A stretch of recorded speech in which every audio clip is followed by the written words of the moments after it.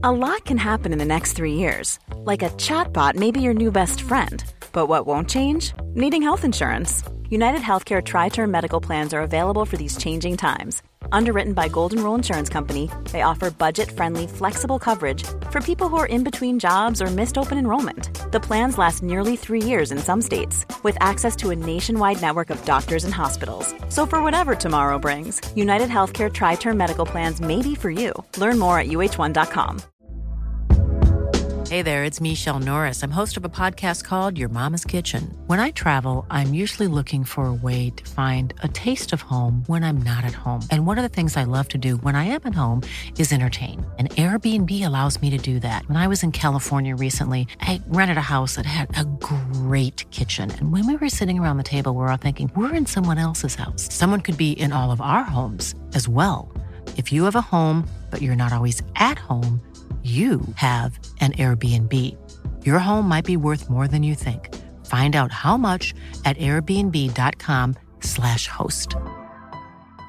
There's never been a faster or easier way to start your weight loss journey than with PlushCare. PlushCare accepts most insurance plans and gives you online access to board-certified physicians who can prescribe FDA-approved weight loss medications like Wegovy and Zepbound for those who qualify.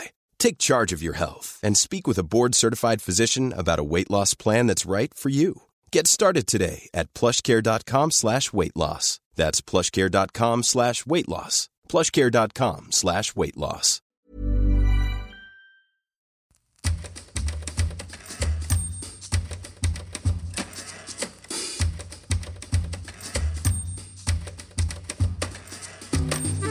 Well, welcome back to Early Work. This is the second episode in the series of lost episodes. Another one recorded in, I believe, March 2021. Such a long time.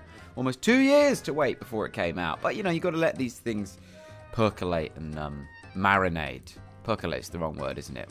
Bad podcast to get wrong words like that. Is percolate even a word? I think I learned that from the OC. The point is, this is a great episode. It's with Lucy Beaumont. Before we get into that, though, I do have a couple of plugs to get through. I'm currently on tour. If you're interested, it's mostly sold out, but there's a few dates available, particularly in the north of England, Northallerton, Hexham, Barnard Castle, the classics. There's some tickets left there.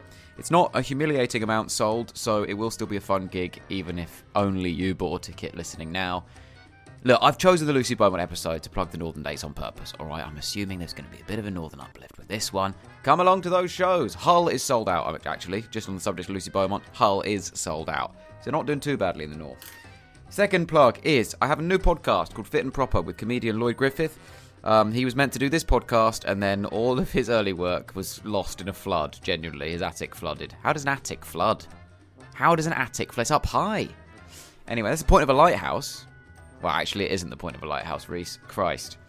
Anyway, Fit and Proper is a podcast where comedians come on and take over a football club of their choice and then redesign it in their image and do whatever they like. You don't have to like football to like it. It's very silly. For example, Sarah Keyworth, she put a big Go Ape above the stadium for all the fans who got bored watching the match. They could go do a big Go Ape with a lovely bird's eye view. Nathan Caton put a big bee's nest above the away fans to be vaguely threatening. Been loads of good guests coming up. So check it out. Go check out that podcast if you like. Now, in the meantime, Lucy Beaumont is here on Early Work from her rough Hull school where you've got to be tough. But she somehow managed to make it as a little crow's mate, an agony aunt. She has one of the most ridiculous would I lie to you level anecdotes of all time in this about a taxi driver that I'm sure you'll enjoy very much. And then a lot of actual work, all to do with her mate Claire, her collaborator. They worked together on poetry. She wrote a touching poem for her when she was heartbroken. She threw her a secret house party. And then, genuinely, Lucy's closing poem on this is one of the most beautiful things I've ever heard. But the build-up to all of it, i.e. the rest of the episode, is absolutely batshit. Enjoy!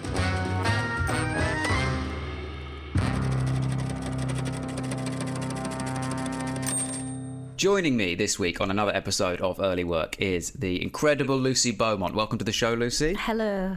Thank you for having me. Are you excited, nervous? Indifferent, really. Yeah, fair enough. Do you know what helps? Is because I can see you.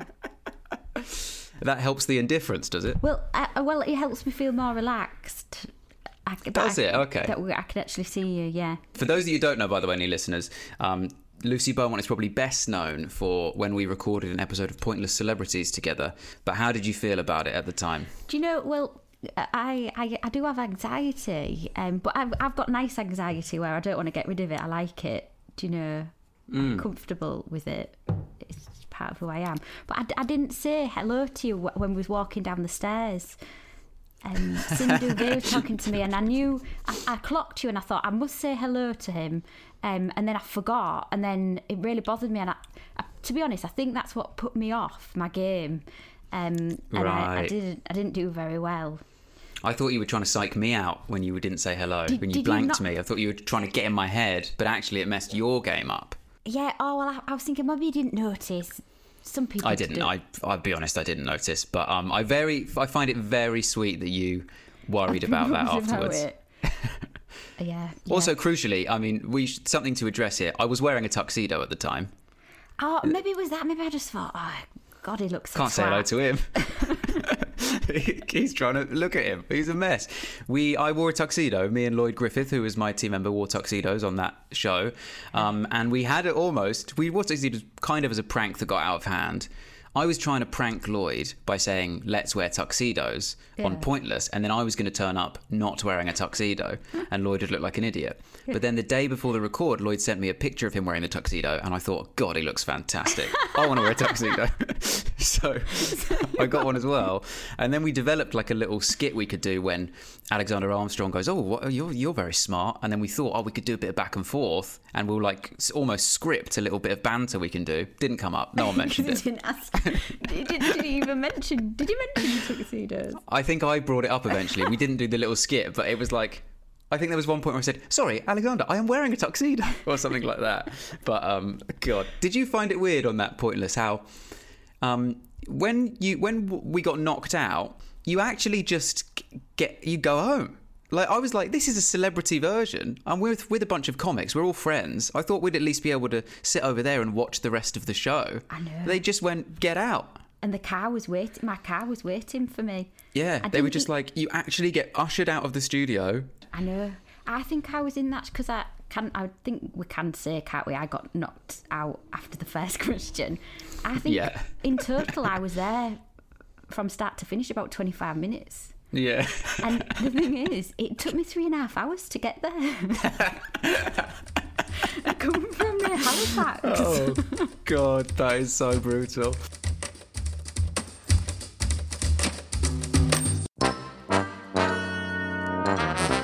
Now, Lucy, if I had to guess what you were like at school, and I do because it's the first format point of the show, I found this very difficult, so I always write this in advance, and I've got a good track record of getting this pretty creepily accurate. Mm-hmm. I found this difficult because, and I don't know if you've been told this before, but you are quite enigmatic.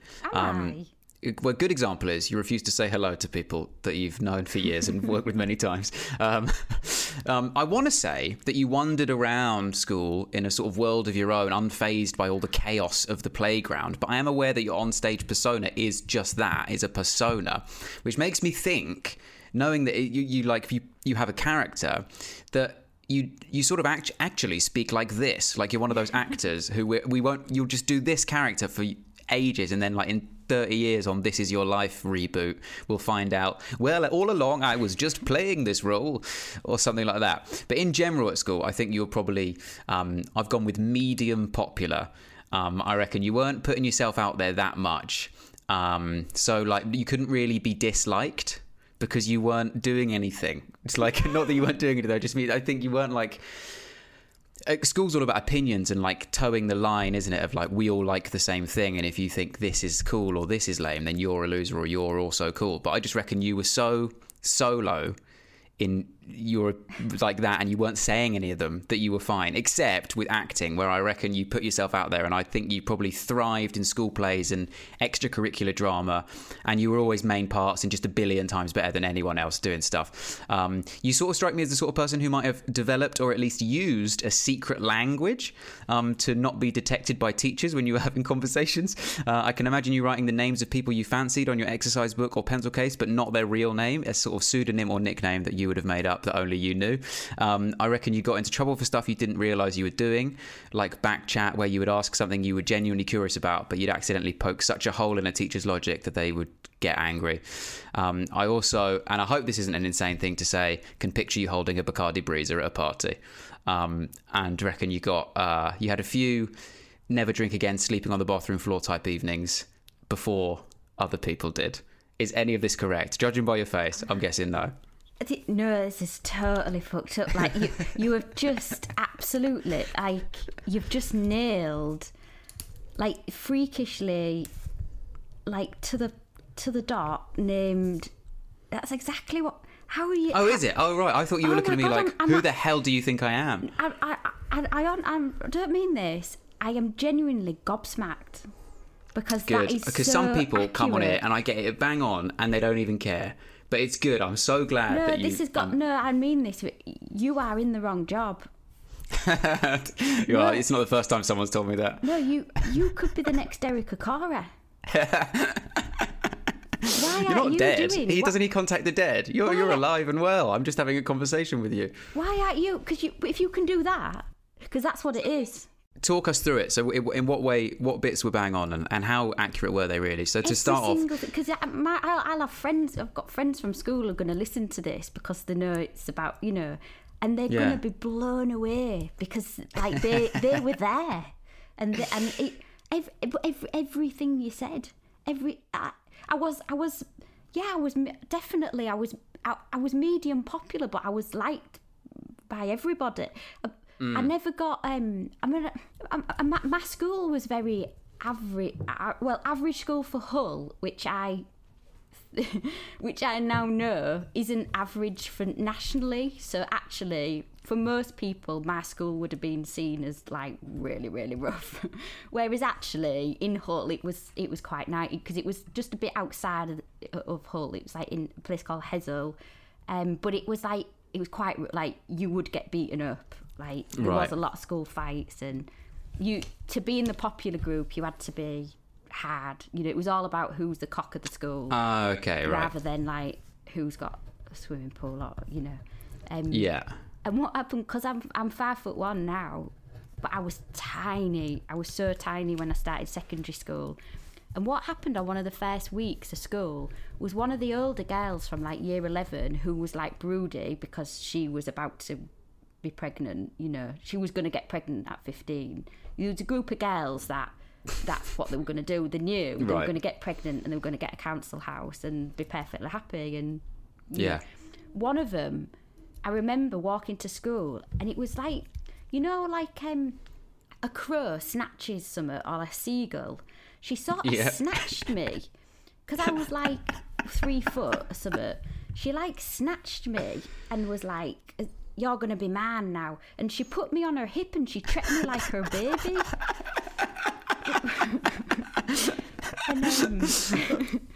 So if you're saying she's like a seagull, in this you are a chip. Is that what you're saying? Oh, totally. And then, like, because she was like she was like in her year the hardest girl in her year, like, who nobody messed with, and, like, I was like her. Oh, what do you call? I mean, I was like her. I was her soft toy, basically, like. And so I was her baby, and so what she used to do is put me on her lap, when she talked to all her mates, and they'd all, like, smoke and stuff, like, at the back of school, and I'd just be sat there on her knee. But it also, like, it sent signals to the rest of them that, like, I was a bit untouchable. I was a little bit untouchable, and, like, now I know, like. I know it sounds bad, but I've watched, like, gangster films and, like, a similar thing happens, Yeah. I was going to say, have you seen Tom and Jerry?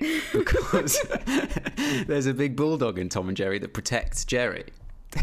Because Jerry's a little mouse. And obviously Tom is the cat who's trying to kill Jerry. And then there's big bulldog who every now and then protects Jerry. It's a good reference, isn't it? That you go, yeah, it's like in gangster films. And I'm like, yeah, have you seen any cartoons? Because I don't understand what you're talking about. But yeah, it is. And it's something that's referenced. I always picture Richard Hammond when I think of that little bully's mate.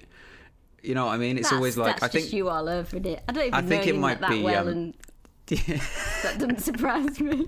You picture Richard Hammond. Do you picture Richard Hammond in a lot of situations? Yeah, I mean, whenever I'm trying to picture anything, whenever I'm trying to imagine context for anything, I think, well, can I imagine Richard Hammond? Like, if I'm looking at a house, I imagine what Richard Hammond would do to the house. And then I go, yeah, that is a good house, actually. I'll buy that. No, I just think, I mean, I had a similar vibe, actually. I wasn't dissimilar. I didn't get picked up and just swept up by it. I think as a survival instinct, I definitely took these are the hardest boys in school, I'm going to be their little sidekick.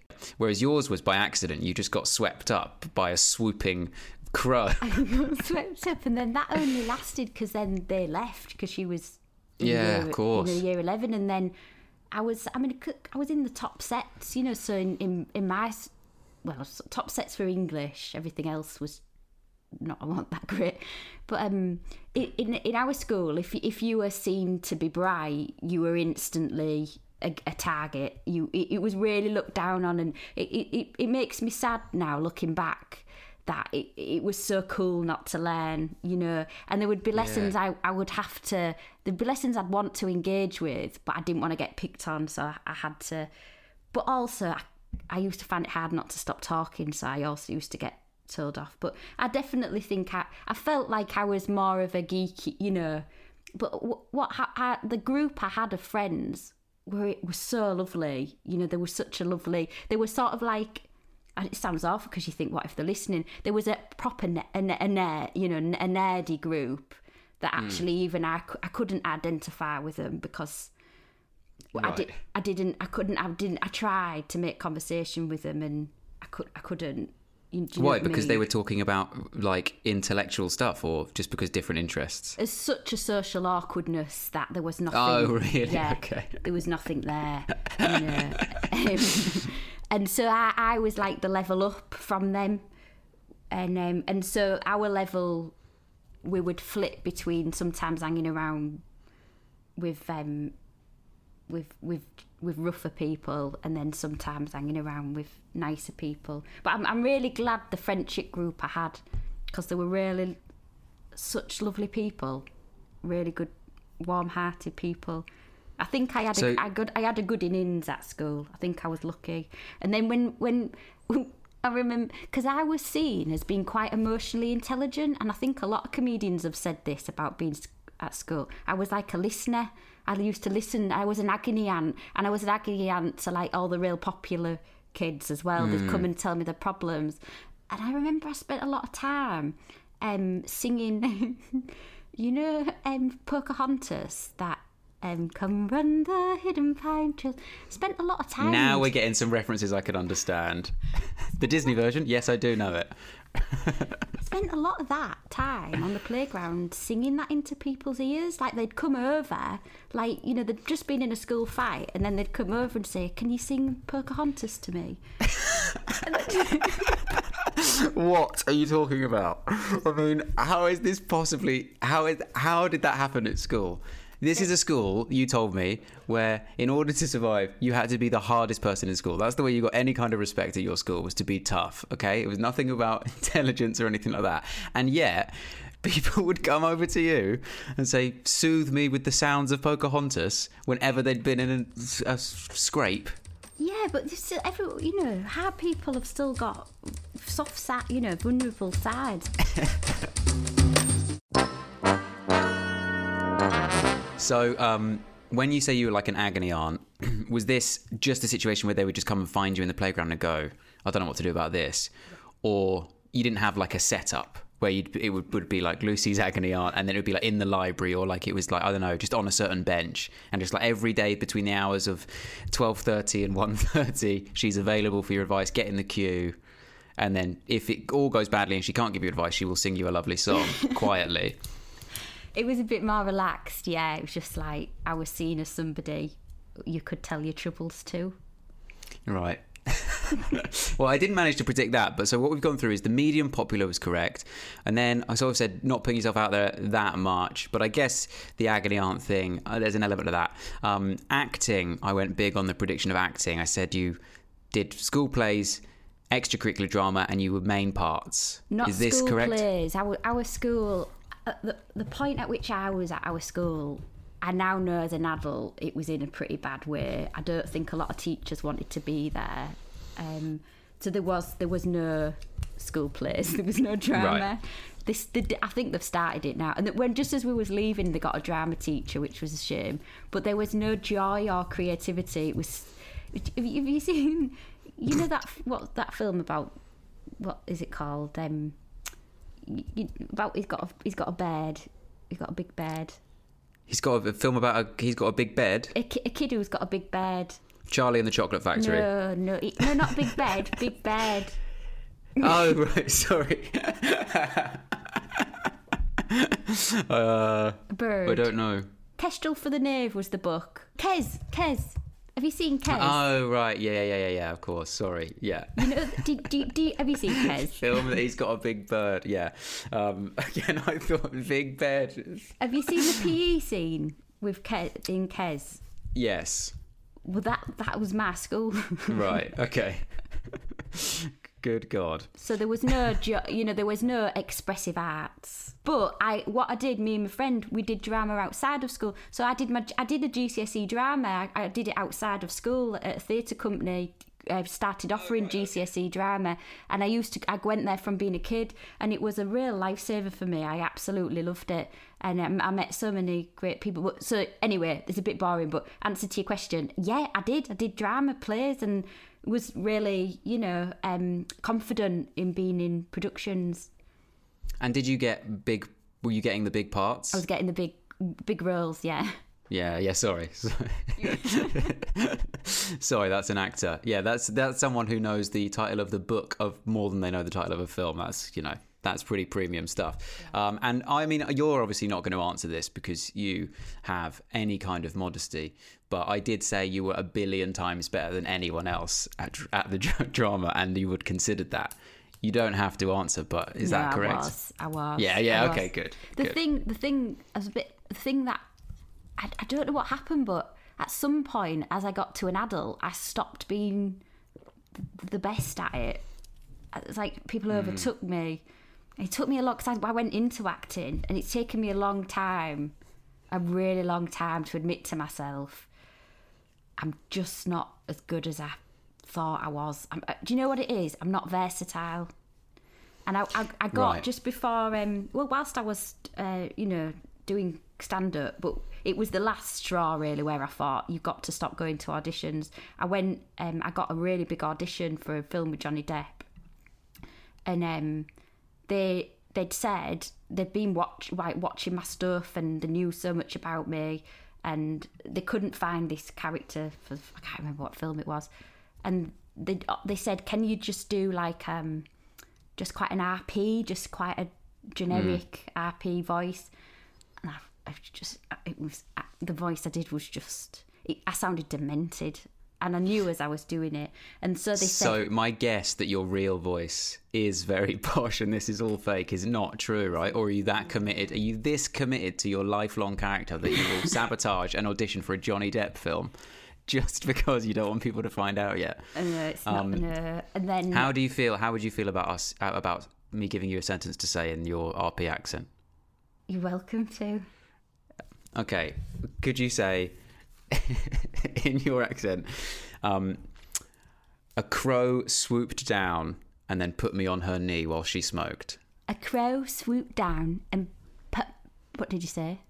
And then put me on her knee while she smoked. And then put me on her knee as she smoked. It definitely works, but it sounds like you're doing tube announcements. You know, I sort of expect you to say, the next station is Willesden Green in that voice. The next station is Willesden Green. Yeah, there you go. That's good. Well, you can't get in a Johnny Depp film, but you could get a job as the tube announcer. There's got to be cash in that. I know. And then I had to... So then they said, well, a northern, but not with a dialect, just and I couldn't do... And I explained to them I could only do a West Hull accent. I can't even do an East Hull. How do they feel about that in Hollywood? I presume this is a big Hollywood film. How would they feel about that being interpreted globally and by Americans? Yeah, some people won't be able to understand you. Okay, so is anything else that I predicted? So I sort of said you developed or used a secret language?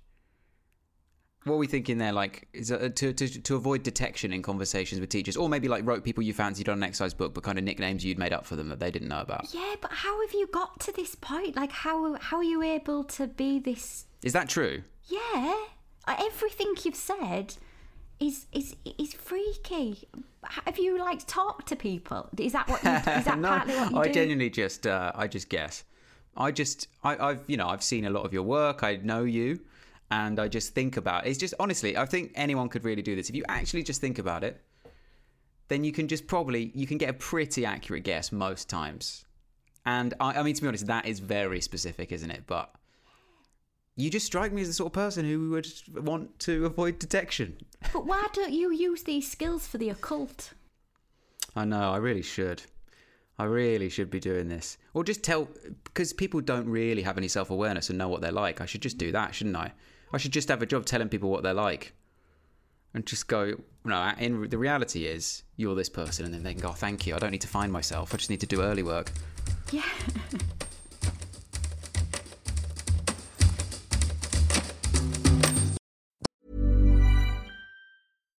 Here's a cool fact. A crocodile can't stick out its tongue. Another cool fact, you can get short-term health insurance for a month or just under a year in some states.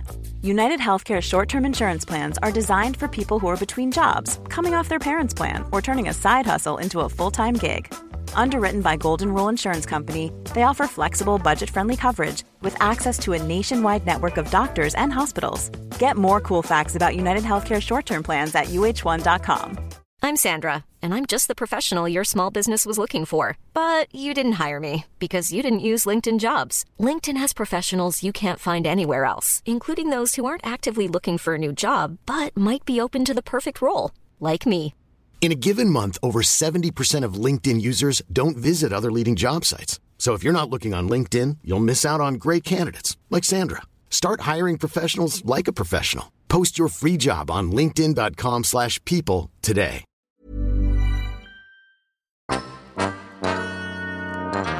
Okay, so it's fascinating to me that we got the prediction right. What I'm interested in is that you say that it was a school that was devoid of joy and creativity and encouragement for that sort of thing. So what sort of creative stuff were you writing in your own time? Were you? Just poems. Just my Claire, who was my best friend, she's got a really good voice, and she got me into what she used to do is like put on, like Step. Do you remember Steps? Yeah. Like put on like a Steps cassette and sing to it, and that would be like what she'd do, and so I used to do it with her, and we used to like listen to really emotional songs together and talk about like what they reminded us of, and we used to like write poems together, and we became inseparable where we were sleeping at each other's houses like nearly every night. It was our emotions were quite raw, and the people we went, because I didn't get a boyfriend till later on. That's because I didn't really like blossom. I was seen as quite babyish. So the first boyfriend I got was like, we'd nearly left almost, in the last year of school. But the boyfriends we were so passionate about, and we had so much raw emotion for that it was almost like overwhelming. So we had to like sing songs together in harmony about the boys we loved. And we had to listen to music that was, and write poetry to really be able to cope with our feelings. Yeah, I don't know if I'd associate Steps with that. I mean, yeah, Two for Sorrow, and it's one, because that was that what. Right. Okay. Yeah, maybe I don't know the back catalogue enough. And it was always Steps, or were there other people? Shania Twain, particularly that one. See the pyramids along the Nile. What that one? See the pyramids along the Nile. It's actually a really old song, but she re-released it, put fresh vibes in it. So Shania Twain. So did you have dances to Shania Twain songs?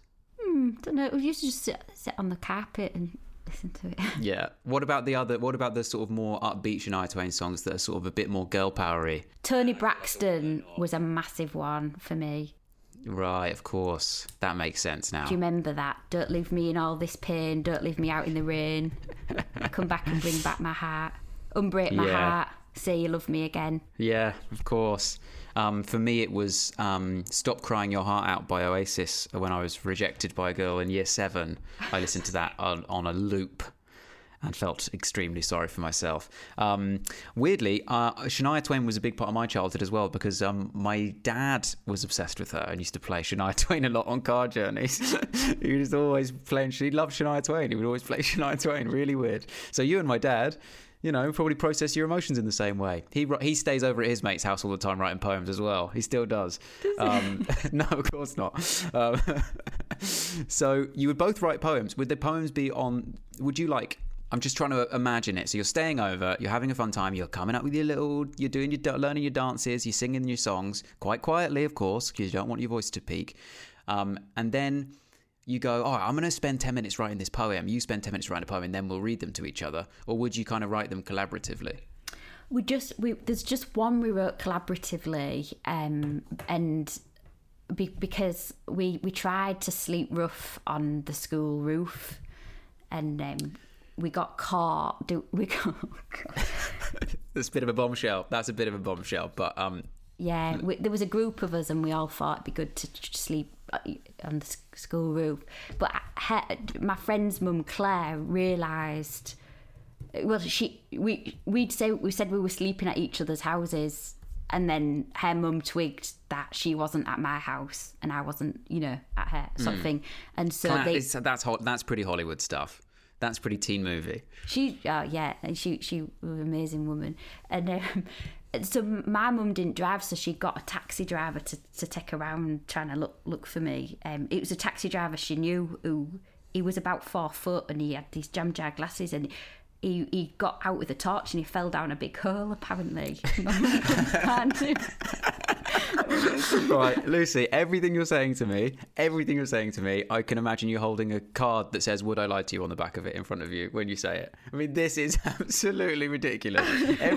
Every time you add a new detail, I want to say lie. My answer is lie, and for you to press a buzzer and say, no, it's true. I know. I mean, this is ridiculous. They have asked you to be on, but I wasn't available when the dates came up. I mean, well, you've got a perfect story, but anyone who's listened to this will know the answer. That is insane. So, okay, there's so much detail to get into here. So you are sleeping on the school roof, inexplicably. You and a few mates decide, wouldn't it be fun? Was it because it was fun to sleep rough on the school roof? Is there an element of getting one over on the school to that, or is it just that's where you picked randomly? Well, the thing is, that was always the plan, to meet up to sleep on it. When we got there, we were all just sort of hanging out on the on the field, the school field, which again you're not allowed to do. And I do remember saying, "When are we going to get up on the roof?" And I don't think anyone wanted to be the one to because I think once we got there, I think we all realised we didn't know how to get on the roof. Yeah, of course. How did you get on the roof? Well, because we never actually ended up on the roof, you see. Oh, I see. Well, so I think some people did try, but we'd already been caught. We'd already been captured by that point, you see. Emma's dad, my friend Emma, he actually came and got us. We tried to run away from him, but we were too drunk and we fell over, so he managed to sort of round us up and we got taken home. It was a really funny night because my dad, my mum and dad divorced when they were 2, so he's never lived in Hull. He's not from Hull, but he was actually in the area at the time. He was, I think, maybe because he did spend anyway. I'm gonna say I think he was living in Hull for a little bit over that time, but because he'd not lived with me, he didn't know how to discipline, or he's just not very good at that or anything. But my mum had called him and was like, "You need to get round here when she gets back." And my dad opened the door and was like, "Did you have a nice evening?" I was like, "You're not telling me off properly. You haven't got me." My mum was beside herself. Oh God, with worry. Can't imagine what it must have been like for her. Because you'd gone missing, but you were just in the place that you go to every single day. And then, but so I just need to delve a little bit detail-wise into this taxi driver. 4-foot taxi driver with these glasses, and he is the person that she has tasked with finding her daughter. He is 4 foot, so low vantage point. He also has really thick glasses, so bad vision. And he crucially fell down a hole. He fell down a hole. My mum told me, like when my mum had recovered, like a year later, when she could look back on it and laugh, because I didn't know this at the time. He got his torch out and she was going, like, let's go this way. And then she was like, where have you gone, John? And she couldn't find him. He'd disappeared. Oh my God. Down like a big hole, like in shrubbery. He was a lovely... Because my mum didn't drive, you see, so my mum used to always have a taxi driver that she could ring, and he would come pick her up, sort of thing. Because in Hull, taxis are cheap. It only costs £5 to get to anywhere in Hull, like from one end of Hull to the other. So some trips would only be like £2 or £3, But he was a lovely guy. His car stunk really bad of urine, actually, but he was lovely. And what he had on his dashboard, the whole of his dashboard, he had picture frames of all his family stuck on his dashboard. He couldn't. It really obstructed his view. Yeah, of course it did. I mean, this guy's already pretty low, and then he's got the big glasses, and then he's blocking his own put frames at the top of the.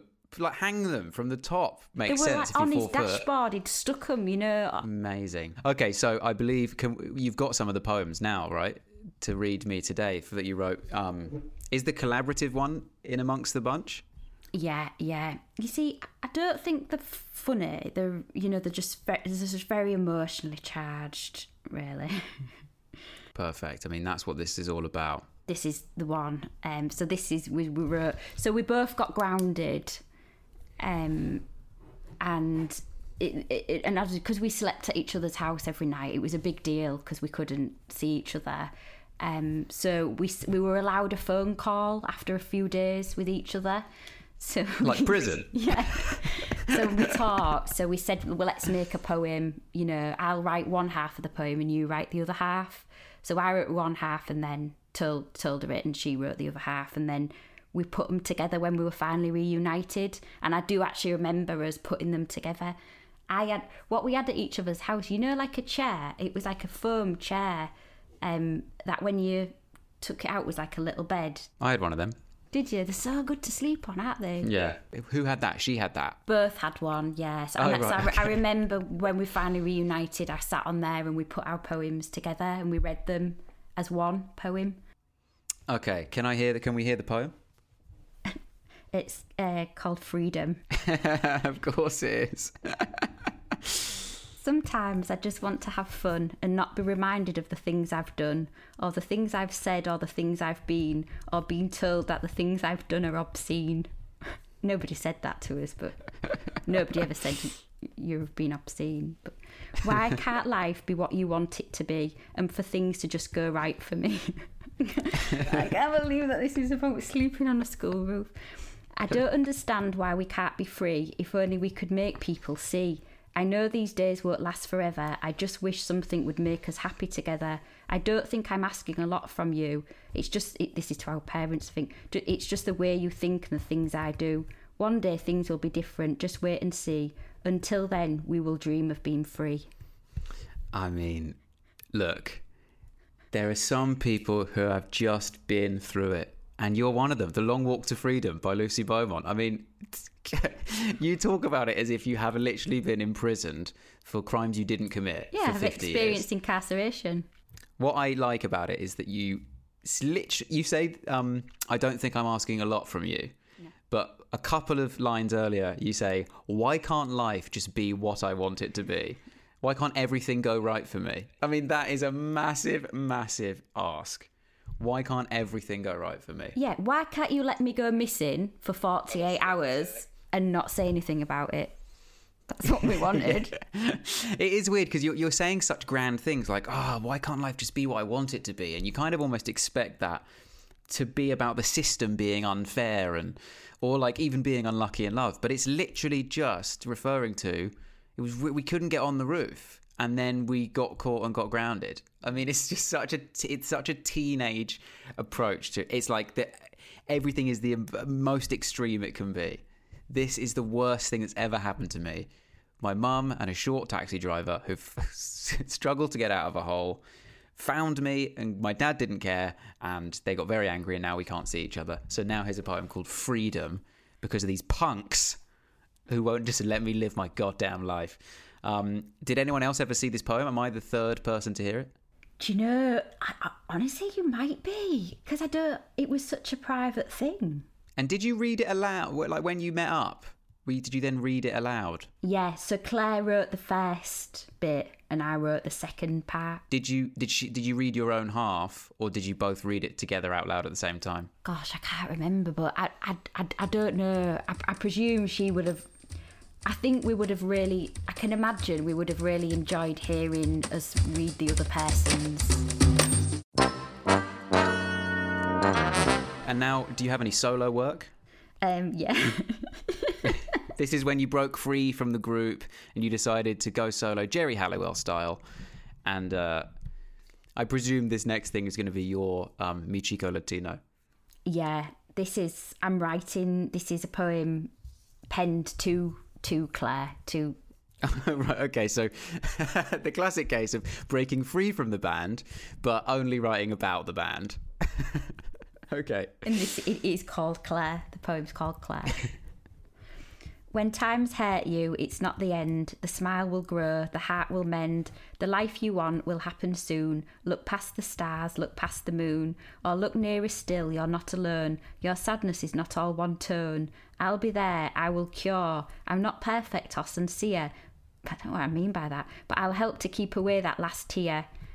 I do not show, so you may not know. The love, the care, that someone adores you out there. So when you feel down and happiness you cannot see, there is someone that will love you, and that someone is me. Oh my God, it's so touching. I mean, oh God, I would love to have received a poem like that from a friend. This is because the lad she fancied didn't want to go out with her at that point, but he did later go out with her. So you were right when you said the life you want will happen soon. I knew. I was proper... What's it called? Yeah. Pathetic. Pathetic. You were proper pathetic. Yeah, that's what... That was a genuinely beautiful poem. There is one thing in it that hints at something a bit dark, which is... It's really nice to say the life you want will happen soon. Look past the stars, look past the moon. Absolutely beautiful. Someone will love you, and that someone is me. But then just hidden in there, in all these beautiful things you're saying about friendship and about love, I am not sincere is something that you say. So it does just imply this is all bollocks. I don't mean any of this. Just so you know, I know how to write nice things. Don't mean a word of it. You're on your own, Claire, for the rest of your life. I was on like a rhyming, Yeah, it's just to rhyme. I mean, I've got that with everything I've written. It's just, okay, that will rhyme with that. I don't know what it means, but pop it in. Okay, so before we continue, how many more poems do you have? Well, what was really lovely is that because I knew I was coming on this show, it made me like look into stuff, and I found my book, which is like, this was my leavers book, which was just basically an old exercise book that everybody graffitied. Okay, I need to talk. There's so many things I need to talk about. We'll get to the main one, but I'll just describe. Can you just hold it up and I'll describe what I'm looking at? Okay, so in where it says name, form, subject, and there's 3 lines across it, you've written across all of the lines, it just says in big letters, Lucy B. Above that, in massive red letters, it says buzzin'. And then it says class in this really good... like bubble writing font that looks like word art. And then there's a yes, no in boxes, which is the options to the question written above it in red. Do you like big fat dicks? Now, please explain. It was just like, the front cover so represents the energy of the school. It's just like, apart from the top set lessons, which were normal and, like nationally normal behaviour, like all the other lessons were just chaos. Kids were... A lot of the teachers ended up being like supply teachers and, it just chaos, where they... the pupils like completely sort of dominated the staff, you know. Right. And I worked in Hull School, so that was normal, and it wasn't until I worked in schools outside of Hull that I was like, oh, fucking hell, it didn't need to be like this. It's not like this everywhere. Like, people have, like, levers balls and actually, like, levers books that are actually printed properly. Like, we didn't get that. We were allowed to write on our T-shirt, and everyone signed each other's T-shirt. But what was really interesting, because... Sorry, Lucy, I just got to stop you. I really feel like you've dodged the do you like big fat dicks question here. I put yes, but I think, to be honest, I can remember thinking that I didn't know dicks could be fat. I didn't think dicks put weight on, but I did it anyway. I didn't understand like about girth or anything then either. Like, I didn't understand about that. I think I just instinctively knew that probably would be the better of a dick, like that a big fat dick I would probably like a big fat dick. So, but why? Where? If you didn't even know about this, where did this question come from? So you asked yourself this question. Oh no, I didn't write this. Someone else wrote it. Someone wrote it on your book and then made you answer it, and you answered yes. You correctly identified the answer is yes. And who is Leanne Love? Because it says Leanne Love on that book. She just a girl that I was at school who is now a police officer. Yeah. What do you know? What was really lovely and quite sad? So like throughout school, the social groups and the status didn't really change. Like if you were in the middle tier that I was in, maybe one or two might have ended up drifting upwards or below, but mostly everyone stayed, like everyone sort of knew their place. And then in the last year, it was like people like let go a bit and realised we could all like hang around together, and this amazing thing happened. It was like, oh, we're all the same. And I had so Claire, I've told you about, I gave her a 15th or 16th birthday party, surprise party at my house, which was a ridiculous thing to do because it was just me, she was a single mum. We lived in like a really tiny terrace, like those old Victorian 2 up, 2 down, tiny. And I just to think that I could host a birthday party for her, because my mum was away, that's why I did it. And it was gate crash, the whole year group turned up basically. And the police ended up coming, and like someone brought a for sale sign in from the house from down the street, and Claire didn't even get to see her cake because by the time she arrived, someone's head had been put in it. And what's lovely is that all the way through this book, people have said, oh, like brilliant party, and I forgot how many people came, and I also forgot people who I'd never really talked to came and had a really good time. Like, I think there was like, it was the first, like there'd only been 1 or 2 parties like that, and I think people came away thinking, oh, we should have done more. We should have trashed more houses. Yeah. We should have ruined more lives. And what I love the most is on the first page, the only one that's neat is from someone I don't know who it is. Alison. Someone I don't know. There was not an Alison in the school. And she seems to know me really well. Well, you know what? If there was not, you should be Derek Acora. If you're getting notes in your thing from people who don't exist, there wasn't an Alison in the school. I've not heard that name for 500 years. The party thing definitely is a massive impact. I mean, there wasn't a party when I was growing up that wasn't gate crashed by, and it would get us out of hand. People from other schools and people from like, not even from the town would come, like, because the girls would go out at a certain age, would go out with older boys a couple of years older who had cars or a moped or something. They'd be from like the neighbouring town, and we wouldn't even really know them. There'd be a couple of boys who'd played football against them who would know them, but they would turn up, and they were always like, much scarier than anyone we knew, or was just technically in our year group. So it was always weird when someone from another school came and gate crashed, let alone someone who had driven there when we were kids to a party, and just everything would get ruined. Like the amount of glass tables I remember just smashing in front of my eyes because everyone was sat on it or something.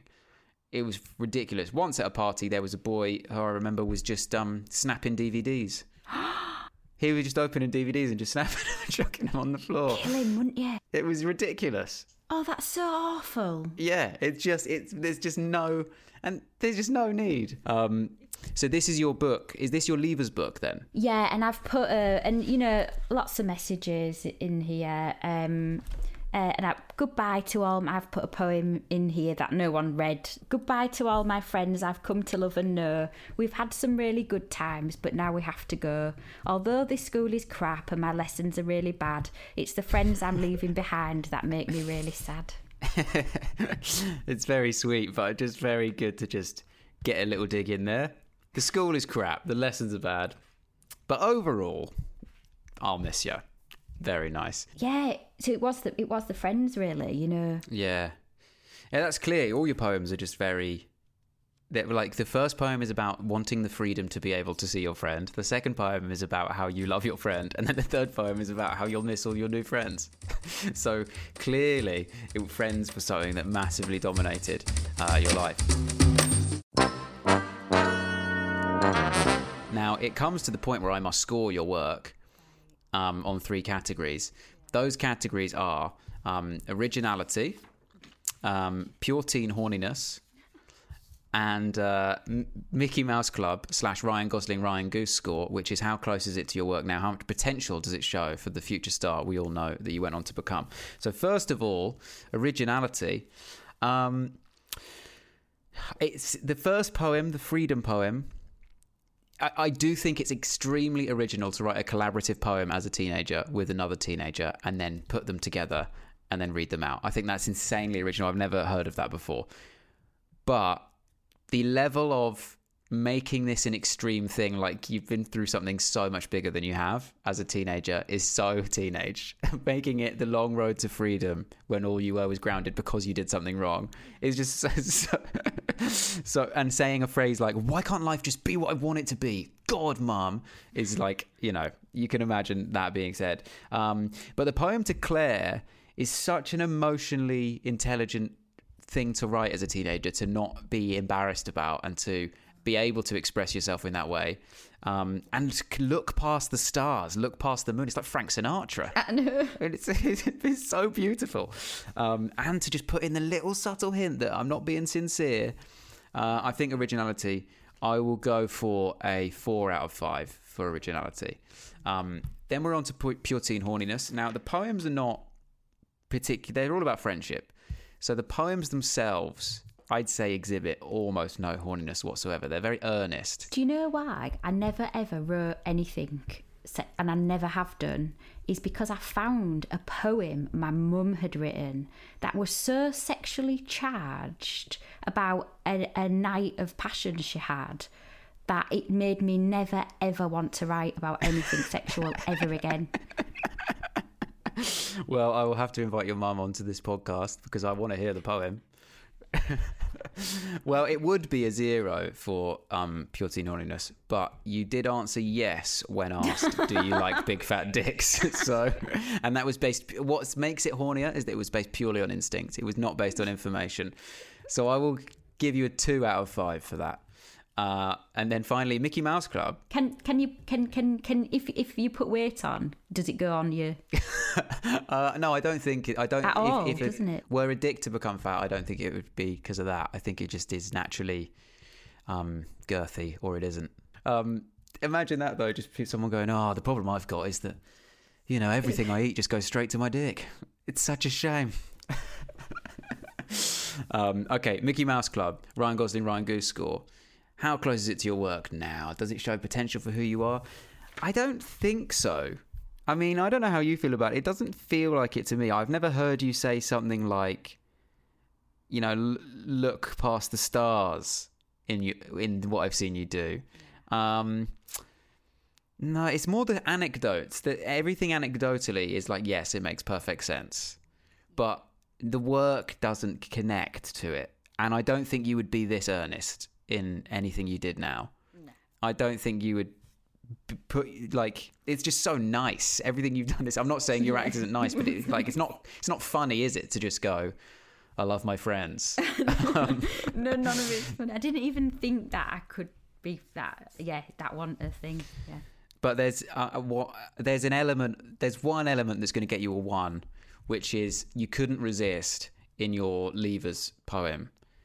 Though you're saying, I've made some great friends and it's been a great journey and we're all emotional and it's sincere and it's over, you still said, the school is crap and the lessons are bad. You couldn't resist just throwing that in there, which is the sort of undercutting of things that I've seen from you. So I'll give you 1 out of 5 for that, which means that you score a 7 total out of 15. A very respectable early work score. Yeah, I'm happy with that. Thank you.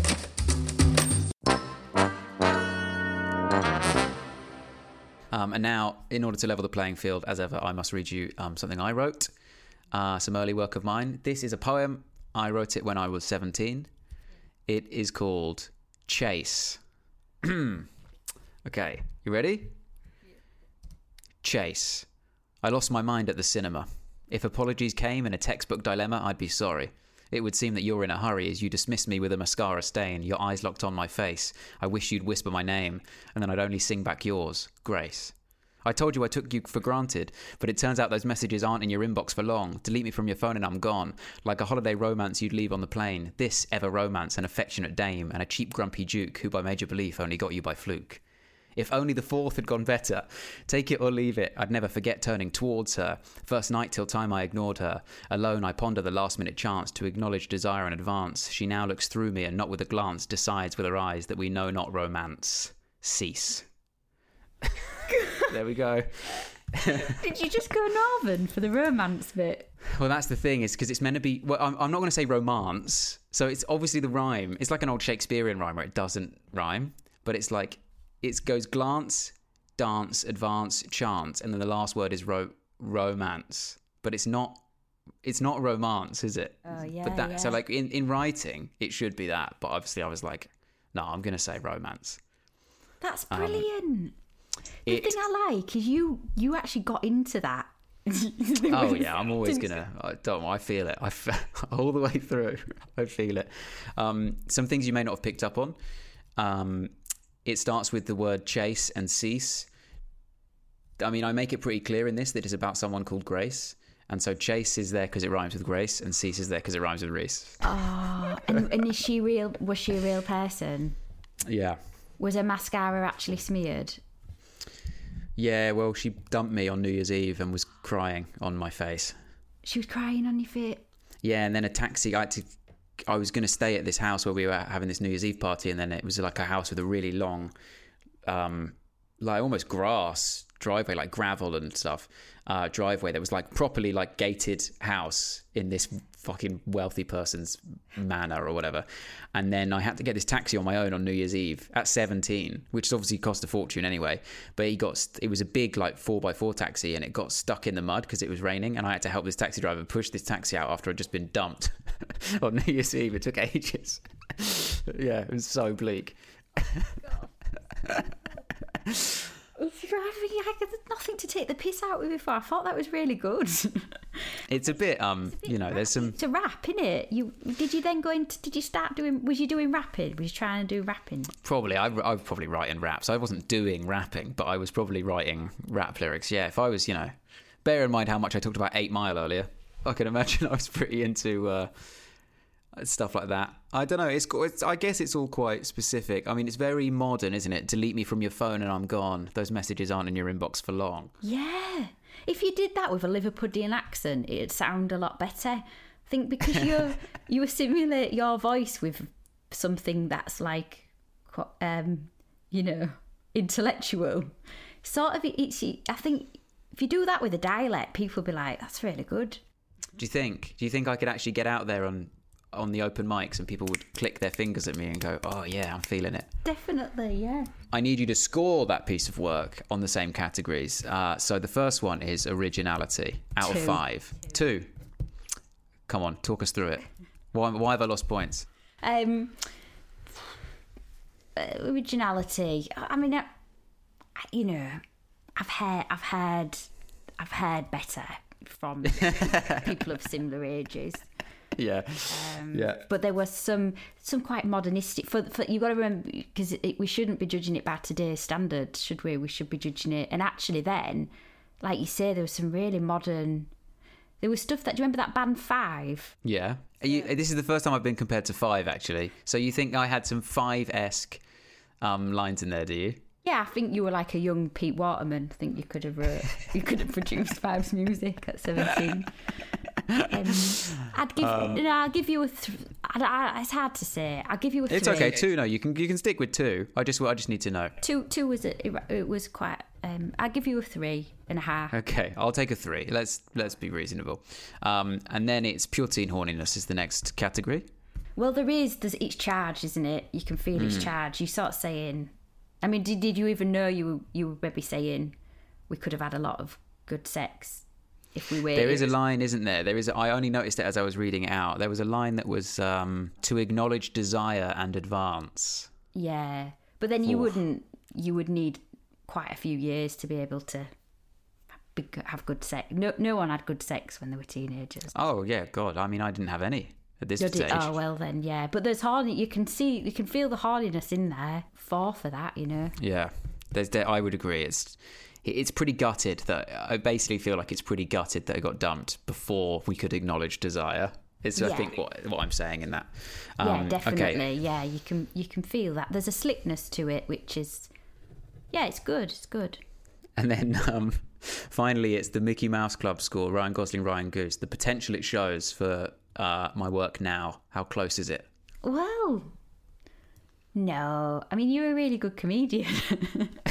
You're a really good comedian, aren't you? But then again, you're good at being to make you think you're on the back foot, and then you're good at blindside. No, you know what I mean.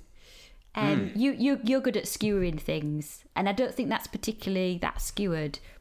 Or on the pot, it's not particularly on the nose, is it? Or particularly charged. So I don't really think. I think you've really developed. Thank you, thank God for that. A lot of people come on this and say that might as well have been in your last show. Aww. I mean, because I occasionally have done like poemy things in old shows of mine from a few years ago. So people who've seen those go, Reese. I mean, I'm sure I saw you do that at the Soho Theatre. When I read a poem as bad as that. And it's very upsetting. So thank you for saying that I've developed into something much, much better than that. So what's the score out of 5? 3 again. 3? It's still as high as 3? All right, I'll take it. Okay, so that means I get 10 out of 15, which means technically I win the episode. Although, as ever, Lucy, the message on this podcast is that we are both losers. That's the whole point. And now it comes to the time for you to play us out. One final piece. We will produce it up. Our producer Neil will put music, sound effects, whatever's relevant underneath it to make it into the big performance piece that your teenage self would have wanted. This was a poem to the first love of my life when I was at school. It's called The Boy with the Crystal Eyes.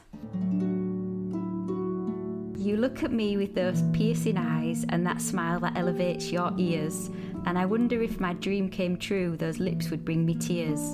And I tell myself you're different now, all mature and wise, and I feel as though I could give my life to the boy with the crystal eyes. Laughter fills my soul and you make me shine, but opposite lives make opposite friends, and I'm still waiting for that sign. We laugh and smile and touch, and then you go and I'm left alone. Then my world comes back and the memories too, and I stand from a distance just looking at you. You're not perfect, but there's something kind and frightened inside. It will never happen unless you really tried. And I tell myself you're different now, all mature and wise, and I feel as though I could give my life to the boy with the crystal eyes. March 98, by Lucy Ann Louise Beaumont. I've made up a second name for myself that doesn't exist. It was so... Do you know what? That poem is so good, and it was such a wonderful poem and an impressive poem, and I was so ready to clap and then go, oh my God, it's actually brilliant. That's such a good poem. And then you've made up a name. By Lucy Ann Louise Beaumont. Why have you done that? So I've never done it since or before. Are you trying to give yourself gravitas, do you think, as a poet? God knows, but my name is Lucy Ann Beaumont. So I've made up Louise. Is it a good poem? It's really good. I mean, I really like the chorus, essentially, the fact that it comes back. more mature and wise, The Boy with the Crystal Eyes. The Boy with the Crystal Eyes is a great title. It sounds like a Smiths song. And a smile that elevates your ears is like the imagery in that for a kid, essentially, is like to notice, you're noticing things that are far beyond what you notice as someone writing a poem as a teenager. Or I've copied off. Or you nicked it. Yeah, or you just absolutely nicked it. Oh, it's a Sylvia Plath line, is it? There we go. That was Lucy Beaumont on Early Work. What an absolute treat. I remember at the time thinking that was an absolute gold episode. Now, breaking news. Lucy actually is on Would I Lie to You, finally. On 17th of February. I googled it, and it turns out that it's happening, so you can watch it. Maybe she'll tell the taxi driver story about the frames on his dashboard and the glasses falling down a hole. Who knows? Also, she has a TV show with her husband, John Richardson, Odd Couples. It's on Channel 4 on Fridays. But ultimately, I think she should give up and be a poet, because I wonder if my dreams came true, those lips would bring me tears, is one of the most beautiful sentences I've ever heard in fiction or real life. Absolutely sensational. She should do that. I should become Derek Cora, but all of us should subscribe to this podcast. I don't even think you can anymore. Follow the podcast. Come see me on tour if you like, and I will see you next time. Goodbye.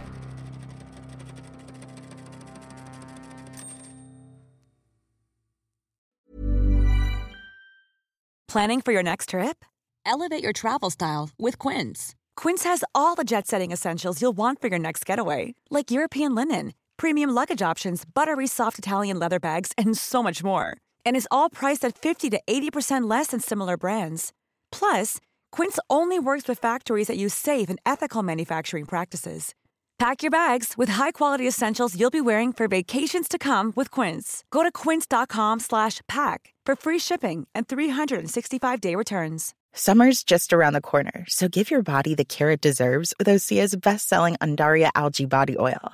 Created by infusing Undaria seaweed in barrels of botanical oils, it leaves skin silky soft and glowing. Plus, it's clinically proven to improve elasticity and deeply moisturize without feeling greasy.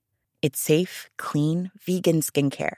Get 10% off your first order at OseaMalibu.com with code GLOW, plus free shipping on orders over $60.